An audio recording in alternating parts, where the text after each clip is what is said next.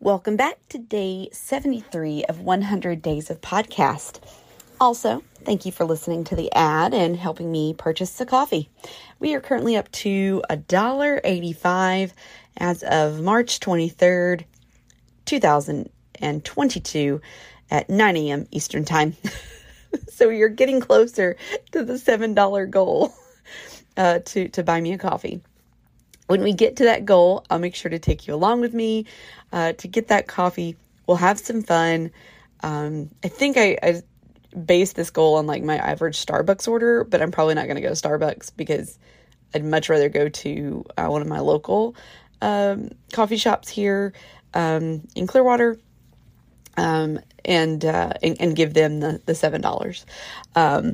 So anyways, we'll have some fun with it once we hit the $7 goal. So again, thank you so much for listening to the ad. I did update it today. So you got to hear the new ad, hopefully. All things working, you got to hear the new ad today. Okay, let's get back to business. My name's Heather. I'm your host. We are in part 2 of our conversation on the book Divergent Mind, Thriving in a World That Wasn't Designed for You. If you have not listened to part 1, which was day 72, I would encourage you to go back and listen.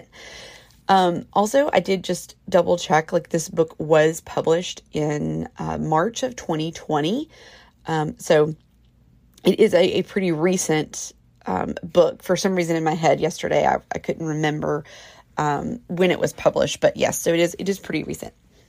But we're going to pick it up. We're still kind of in this introduction section of the book.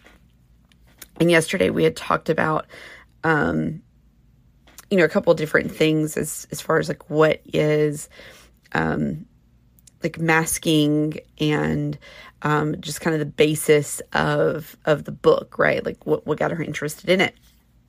And then the next part, she kind of goes into like, the section's called Neurodiversity, the Game Changer.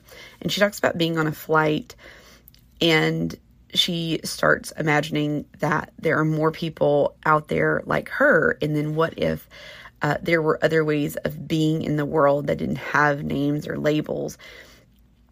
And, just kind of thinking about the interior life that someone leads, not like your outer life, right, that you might be masking, but like the interior life that you have going on inside, where you acknowledge,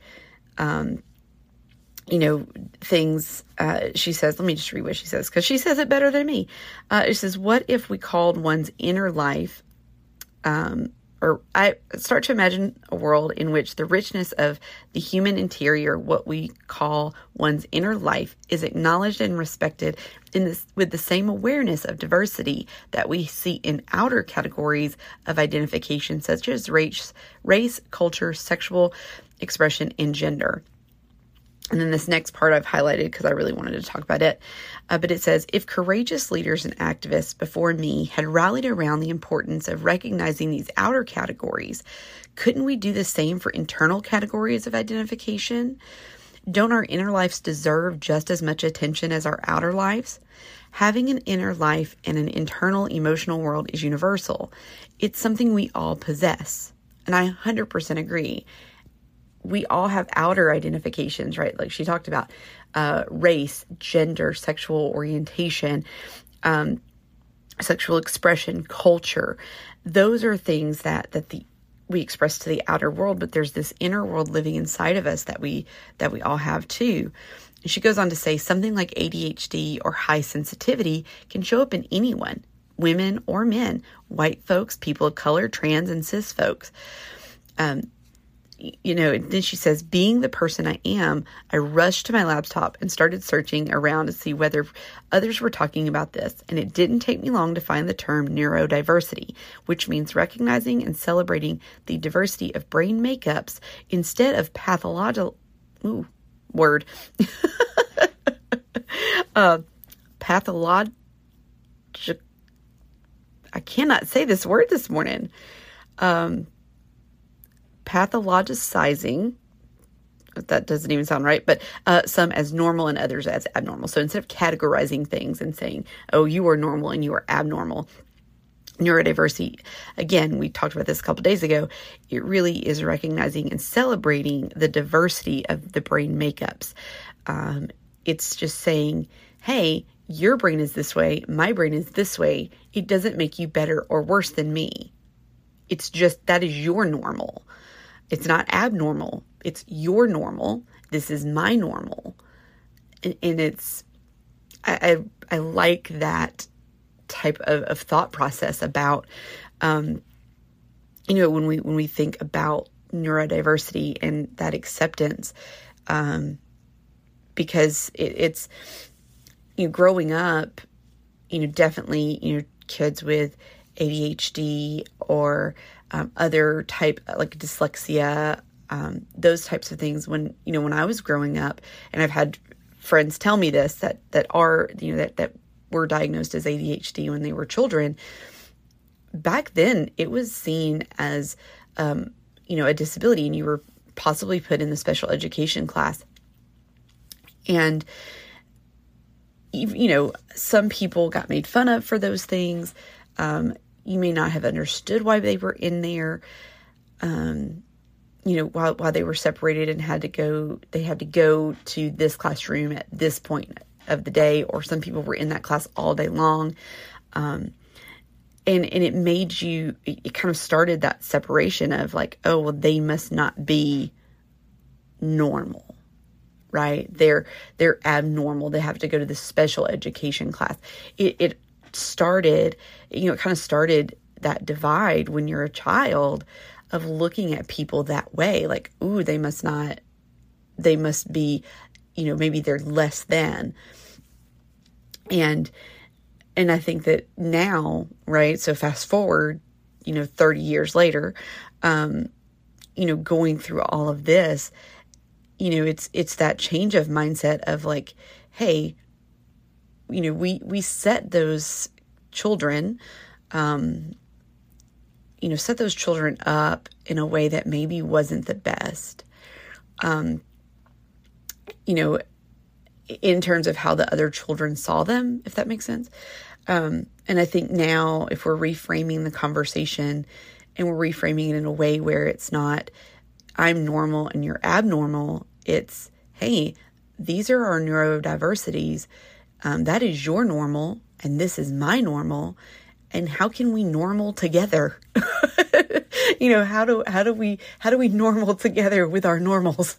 And I think it's, I enjoy being 37, almost 38 years old, and still going through this process of learning and evolving my thoughts, deepening my understanding, getting better at understanding things, being more open to understanding things and changing mindsets. And I couldn't imagine if I was 37 and I just had shut everything down and said, I know everything. I'm not interested in learning anything else. This is who I am. This is what I'm doing.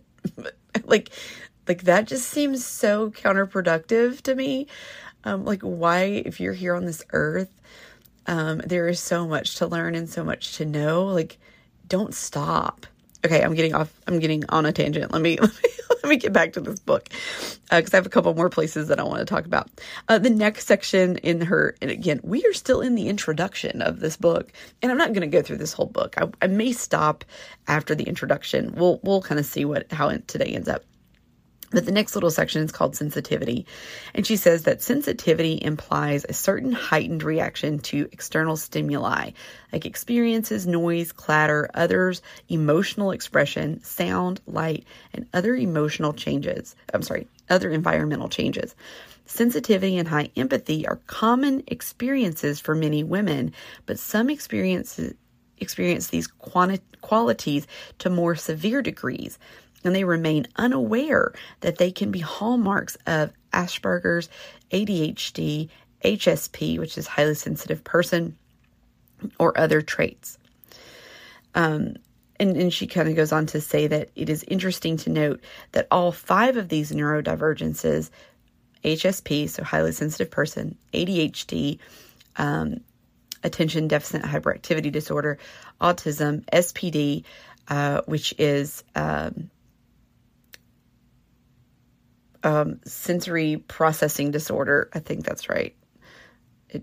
Sensory processing disorder. Yeah, okay. Sorry, like it left me. So, okay, let me go back. Let me read this whole sentence. It's interesting to note that all 5 of the neurodivergencies, HSP, ADHD, autism, SPD, and synesthesia, often imply some version of melting down, and that's in quotes, emotionally. So adult tantrums, quick appearing migraines, outburst of anger because of the sensory overload. Once we understand sensitivity and its connection to neurodiversity, sensitive women no longer have to walk around with a hidden secret about what they know they feel and experience every day, taking in vast amounts of information about one's environment, including the people in it, and processing all of that input.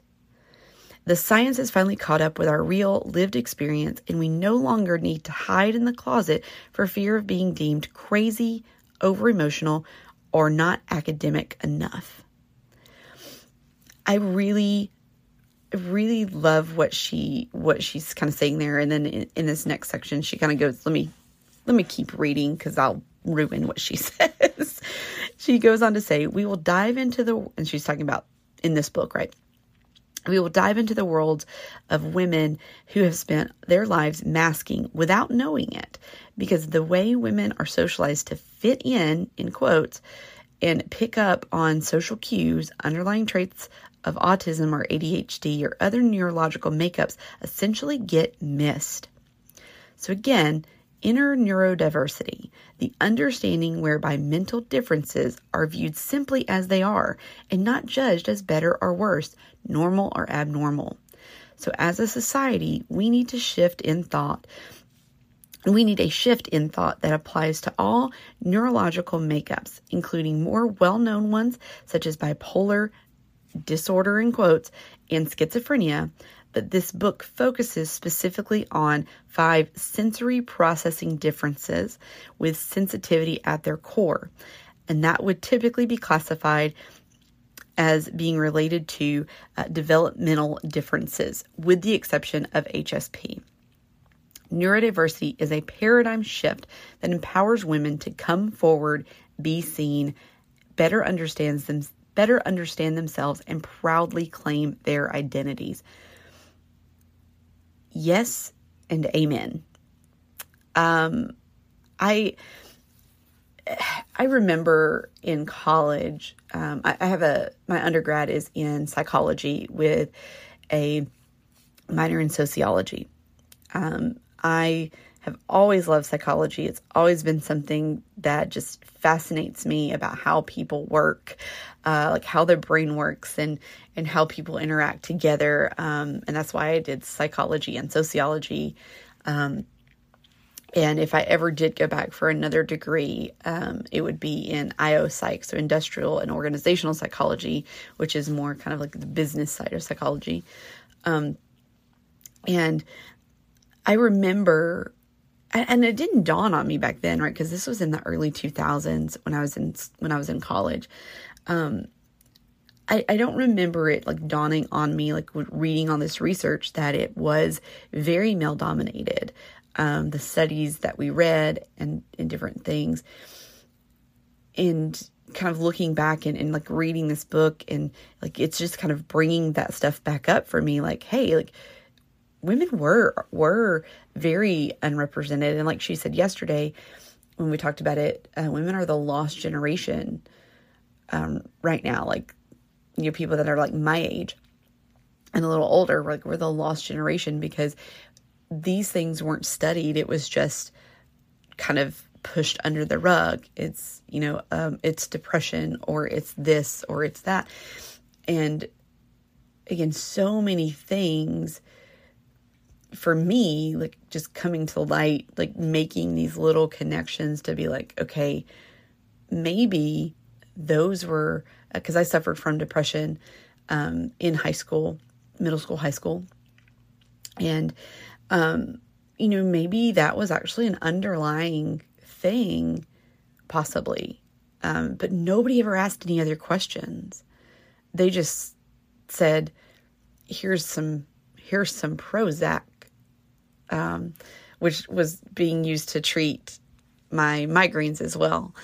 And Prozac's a whole nother story. Yeah. Well, maybe we'll talk about that one day.